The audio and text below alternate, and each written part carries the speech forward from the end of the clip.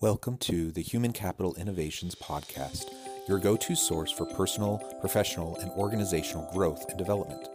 We hope you tune in often for all things people management, organizational development and change, organizational leadership, and social impact related.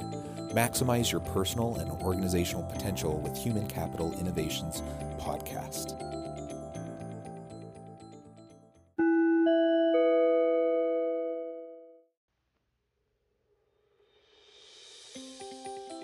Welcome to the Human Capital Innovations Podcast.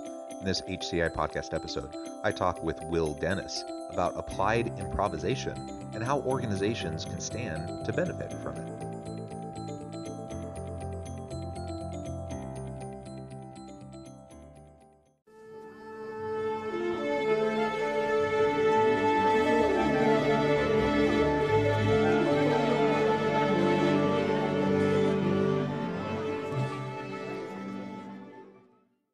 Will Dennis, welcome to the Human Capital Innovations Podcast.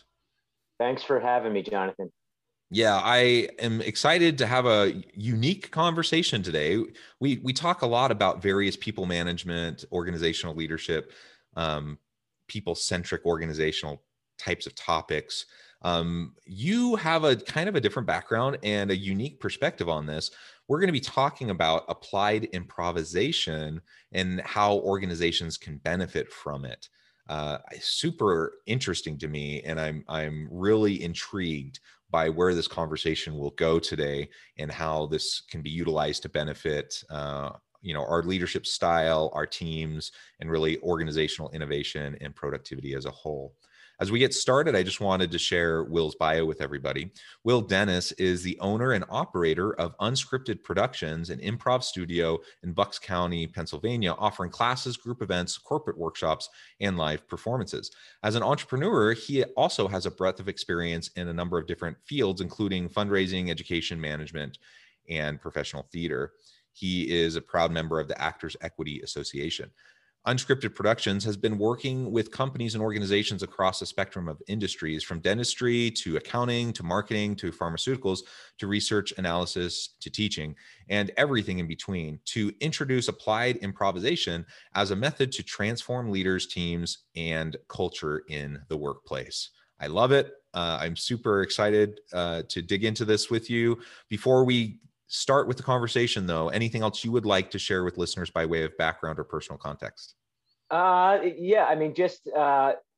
It's sort of a combination of all of those things have led me to exactly where we are now and the opportunity to have this very cool conversation. So most of it comes from sort of my obsession or love of improvisation itself, and then having that filter through all the different things I've had a chance to do in my life. So my hope is that we have an awesome conversation, but mostly that my love of improv and how it can change the world to think small, it comes through loud and clear. Perfect. Well, and let's start there, because I was not familiar with the term applied improvisation. So what is applied improvisation and how can organizations stand to benefit from it? Yeah, sure. So applied improvisation is, I guess it's a newer phrase over the past 15 or so years, but it really comes from this notion that the same ideas, the same concepts, the same tenets, if you will, that make celebrities or comic geniuses out of the likes of, Tina Fey and John Belushi and Will Ferrell and Steve Carell and all of those folks that we know out of, Second City or the Groundlings or all of these improv studios. Those same concepts can sort of transform all of us as individuals and transform what we do as far as work, relationships, whatever. So the phrase itself is really just saying, let's take improv and apply it to everything but a performance, so to speak.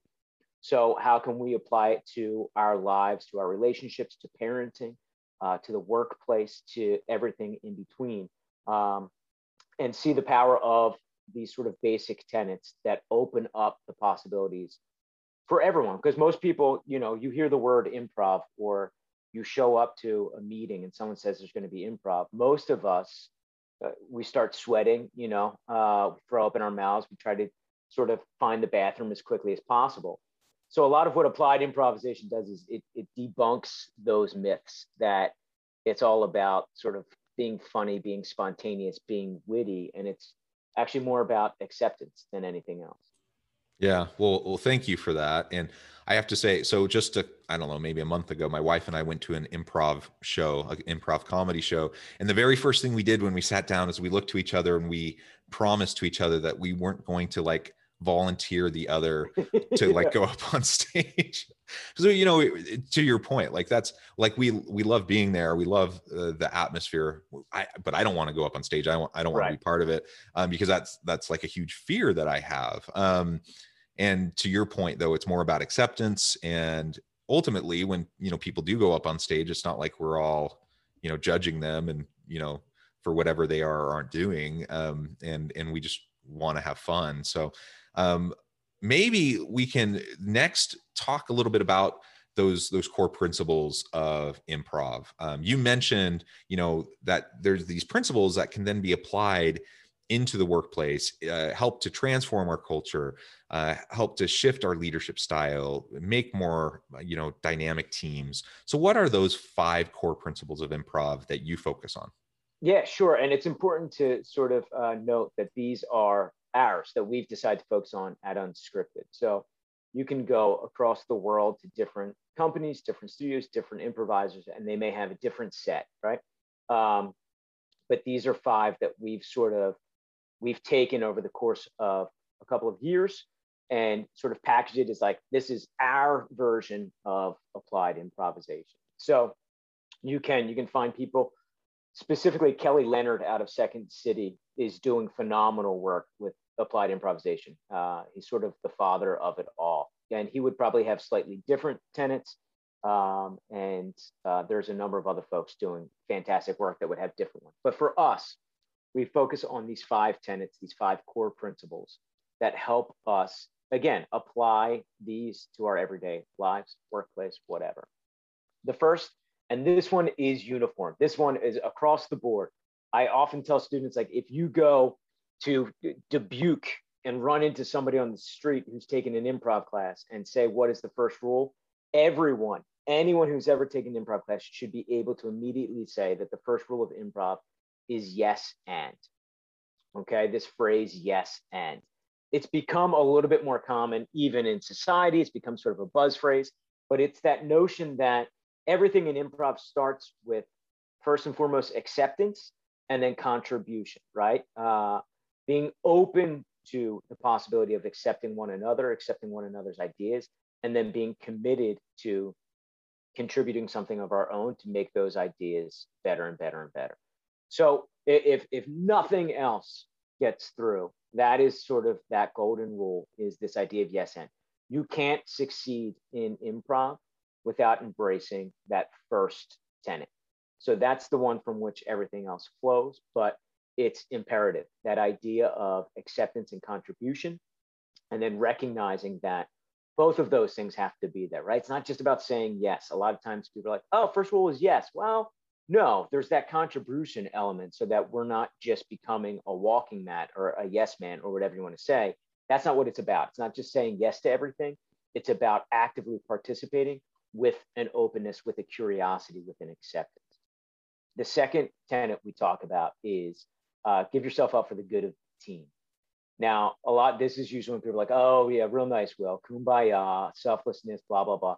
And that's a huge part of it. A huge part of it is the outward focus, is that notion that if I focus all of my energy on making my team look good, everyone succeeds.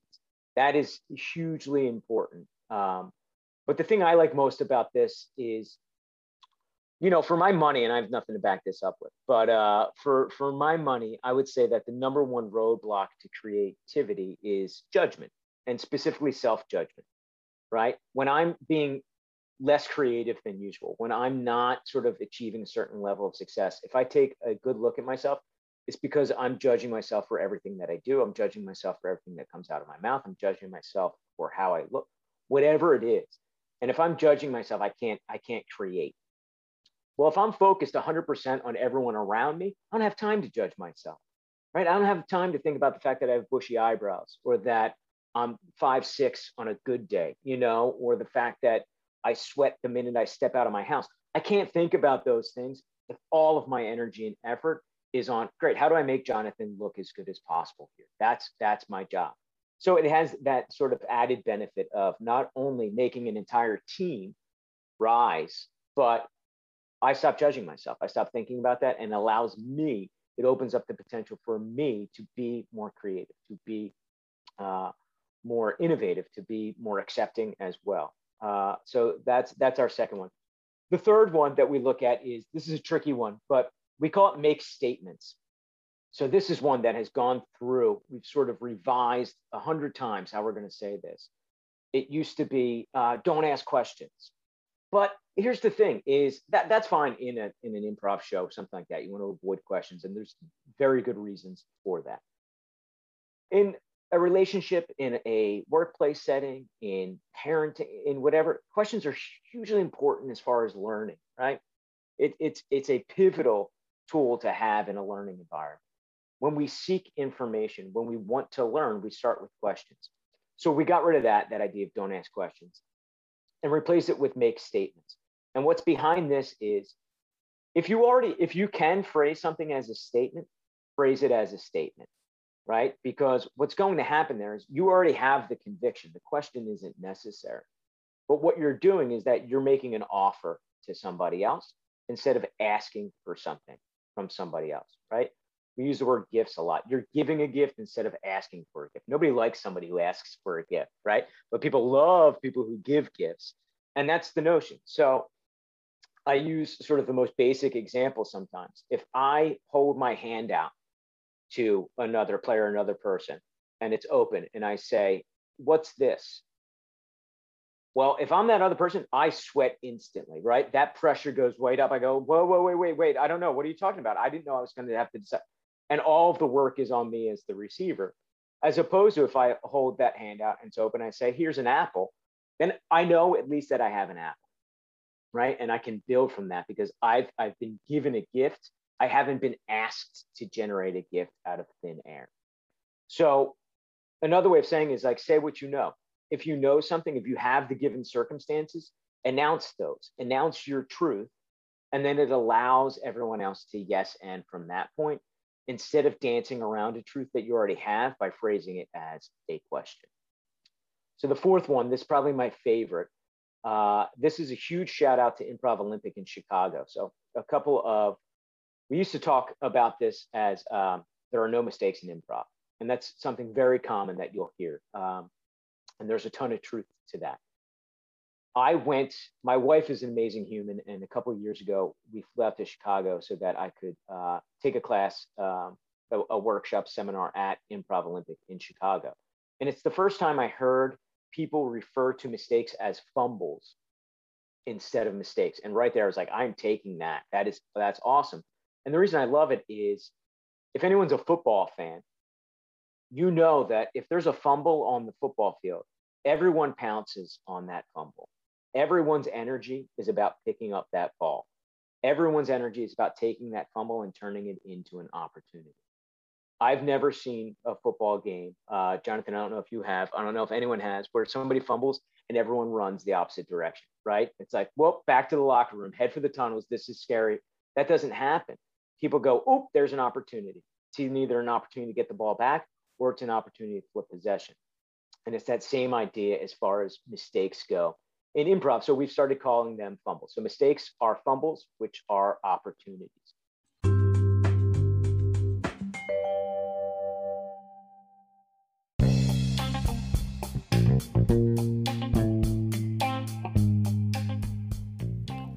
I'm excited to announce the publication of my new book from HCI Press, The Alchemy of Truly Remarkable Leadership: Ordinary, Everyday Actions That Produce Extraordinary Results. Consider how the nature of work has shifted over the past 50 years. With increased globalization, rapid technological advancement, and the shift in economic composition, the average job of today looks very different than the average job of 50 years ago. What will the jobs and organizations of tomorrow look like? Moreover, what does this all mean for organizational leaders? What are the core competencies and capabilities of organizations and their leadership that are prepared for continued disruption and geopolitical and socioeconomic shifts? Regardless of what the future holds, increasingly, leaders need to be socially minded, data-driven, decisive, champions of talent, and disruptors of the traditional notions of leadership, teams, organizations, and work.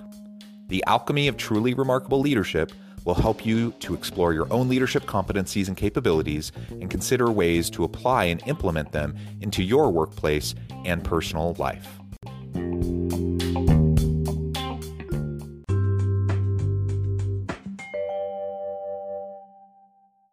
Like you, I really like that idea because not only is it seen as an opportunity, but it's seen as, everyone's on the team and they have each other's back, right? Nobody's trying to fumble. And in fact, everyone knows it's a huge deal. If you fumble, it's a problem. And so everyone tries to have each other's back. They try to make the most out of it. In that moment that the ball comes out, it's not like everyone stops and then they start pointing fingers and saying, you screwed up. Rather, they're just trying to pick up the ball and run with it, right? Yeah, absolutely. And it's why these are all so interconnected too. And I love that notion of that's what a fumble's about in that moment, is having one another's back. You're right. Nobody's stopping and saying, you fumbled it. Let's bring a ton of attention on you right now. And the fact that you fumbled. It's not, it's like, all right, how can we pick this up one way or another to focus on moving forward? How do we turn this into some sort of opportunity? It also, to your point there, Jonathan, which I love, is it doesn't pretend that mistakes don't exist. Sometimes when we say there are no mistakes in improv and we try to apply that to our lives, well, like, guess what? My day is a series of mistakes that happen. And it's not like they don't exist, and it's not like there aren't repercussions. Like a lot of times we talk to accountants and we do workshops. I'm like, look, your mistakes could cost people millions of dollars. Like, let's not pretend that there aren't mistakes here. It's the idea that, yeah, when a mistake happens, when a fumble happens, we're all going to find a way to pick up the ball, or we're all at least going to pursue it. And then whoever might be most capable is going to pick that up so that we can all then start that process of and of looking out for one another all over again. Which leads to that point specifically, that idea of whoever's most capable in the moment picks the ball up. The fifth tenet is this idea of bring a brick. So another way of saying it is bring a brick, we'll build the cathedral together.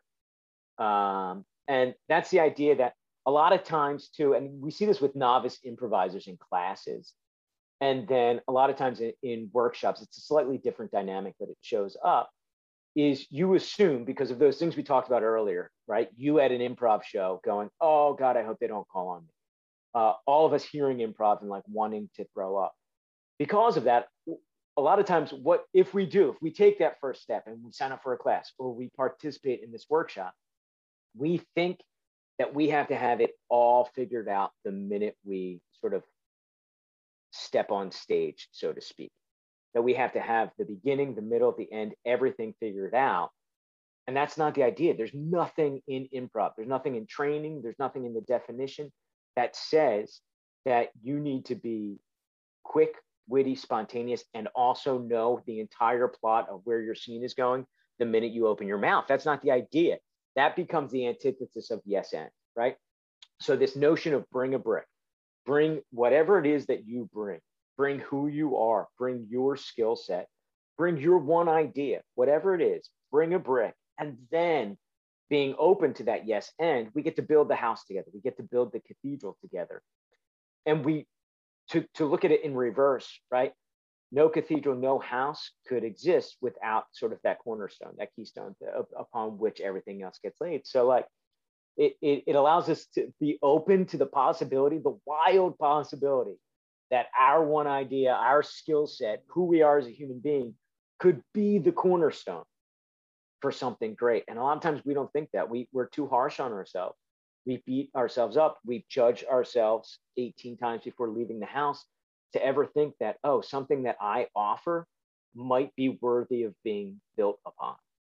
So those are the five. We throw those together, and due to the nature of improv, they're probably implemented differently depending on what company we might be working with, a specific class, whatever it is. It's that idea of like, this is what makes sense for us. Now, how does it make sense for you in your workplace, in your environment, in your culture? Yeah, yeah. I think those five core principles are really important, and I hope listeners, as you're describing those, I hope everyone was able to make the connections into what that looks like in your organization, with your leadership style, with your team dynamics, and what you're trying to accomplish. I know I certainly did. There's so much there about just opening yourself up to vulnerability, having trust in each other, helping each other out, and just putting a positive step forward. Sometimes it's two steps forward, one step back, and that's okay. But that iterative process and not having to have it all figured out from the very beginning, that's essential within organizations if we want to be innovative, creative, and we don't want to get stuck in our fear of failure, which is a very common problem in a lot of organizations. One thing that has kind of come up a couple times in our conversation today already is just the notion that people can get uncomfortable with improv. I think people get uncomfortable with uncertainty, right? People, and that's one thing about improv is like, you don't know where it's going to go. It's not scripted. And so you just kind of have to learn to go with the flow, lean into the uncertainty with, be comfortable with the discomfort, and the ambiguity and, complexity of the dynamic that you're in. That's something that I think we all would do well to learn how to cope with and even lean into and leverage, because the reality is certainty is a facade. Like there's almost no certainty in the world. We like to pretend like there's certainty because that makes us comfortable. And we feel like there's predictability. We feel like there's stability. All that's good. It's, probably a natural human tendency. But the reality is, especially in hyper competitive business, where you're having to adapt and pivot all the time, if you want to be creative and innovative and work in dynamic ways collaboratively with your team, you just got to get past that discomfort and you have to lean into that uncertainty. And so the principles of improv, I think, are just a really great way to couch that framing and to get ourselves, outside of our comfort zone a little bit. And then we can, over time, get more comfortable with being uncertain. Yeah, or just that.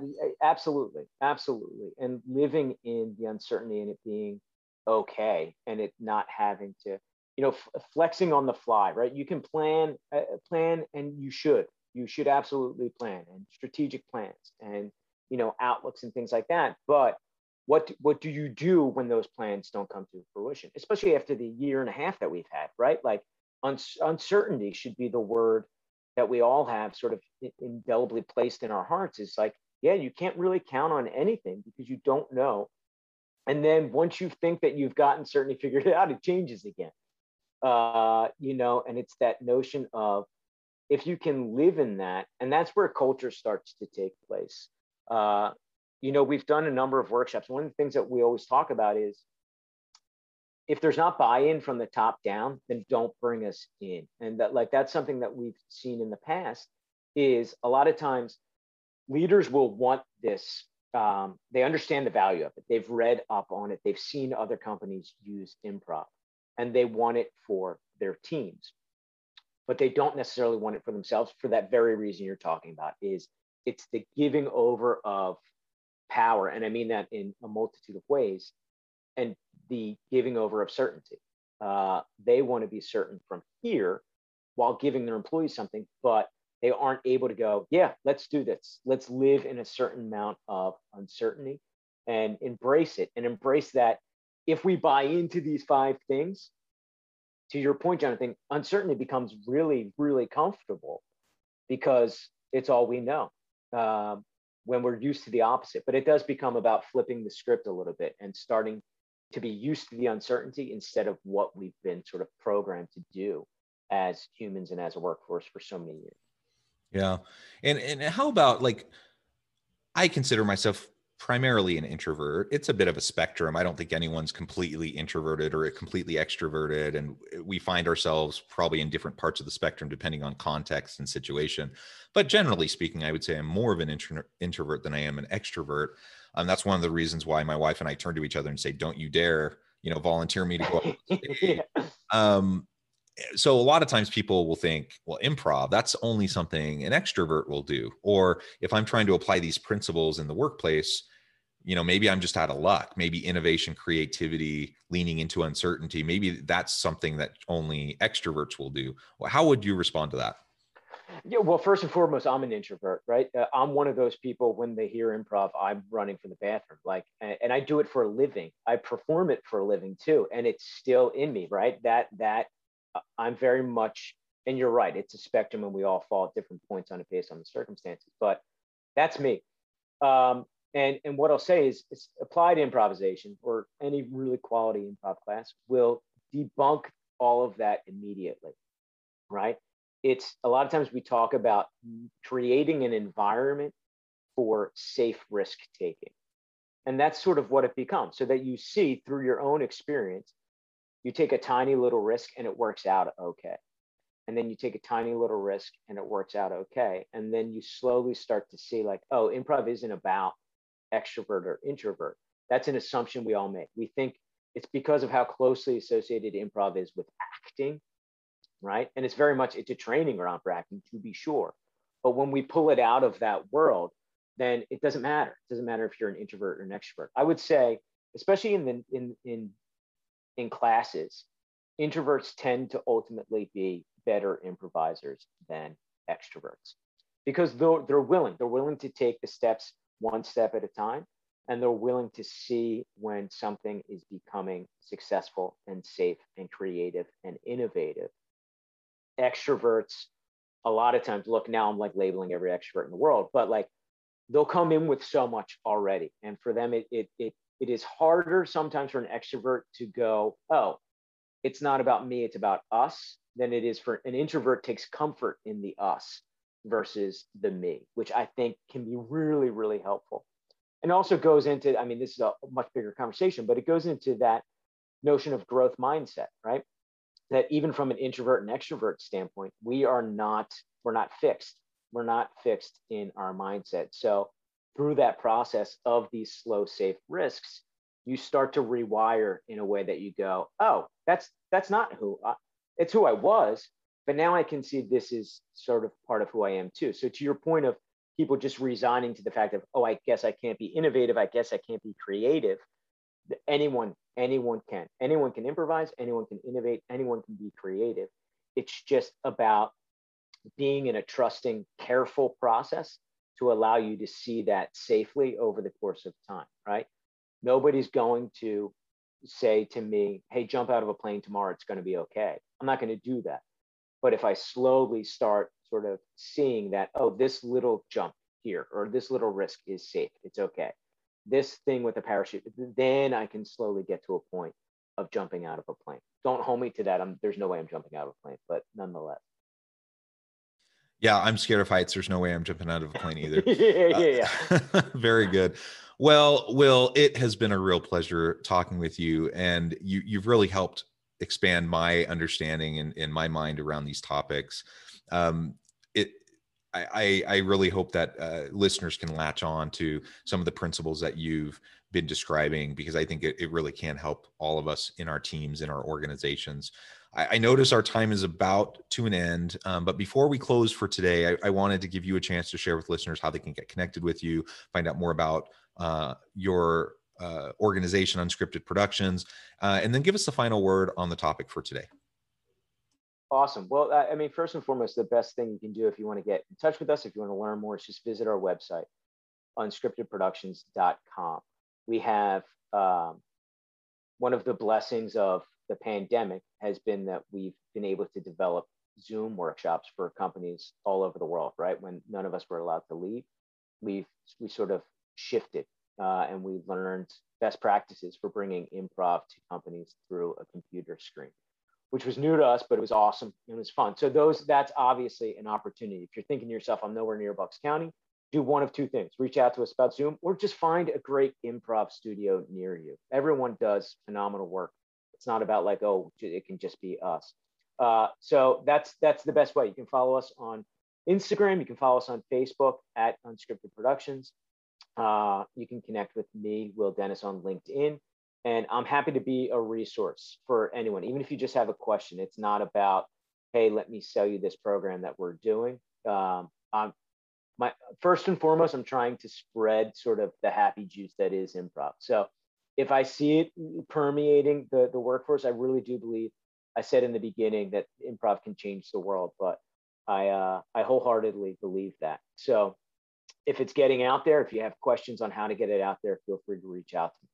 But as far as the final thought on the topic, what I'll say to everyone is, I say this at the end of every workshop. I say, like, look, tomorrow you're not going to be a different person because you spent, 3 hours in an improv workshop. It's not going to be magic like that, but start paying attention. And this is what I just ask everyone to do. Notice the moments in your life where there's a possibility to say yes and where we're conditioned to say no. Because most of us are conditioned to say no. It's safer. It's safer to shut down somebody else's idea because we've been conditioned to think it's a threat to our own. But notice, whether it is in your relationship, whether it is in parenting, whether it's in the workplace, whether it's socially, whatever it is, just pay attention to those little moments as they come along and go, oh, that I easily could have said yes and there, and I said no. I'm not even telling you to say yes and. I'm just telling you, pay attention to it. Noticing is the first step, and then we'll start to see that improv, these tenets exist everywhere around us. So the best way to applied improvisation is to pay attention, to take notice, and to sort of wake up to its existence around us. Beautiful. Thank you so much, Will. It has been a real pleasure talking with you today. I encourage listeners to reach out, to get connected, find out more about what Will and his organization can do for you. And as always, I hope everyone can stay healthy and safe, that you can find meaning and purpose at work each and every day. And I hope you all have a great week.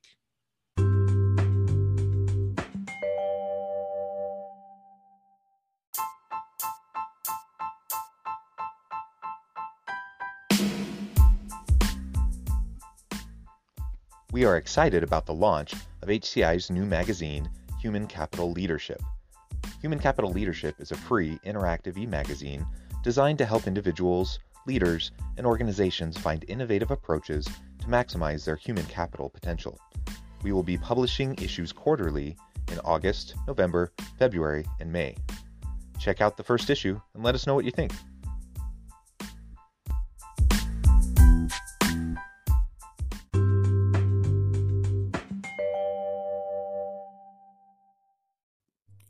Thanks again for joining us for this episode of the Human Capital Innovations Podcast. I hope you stay healthy and safe and that you have a great week.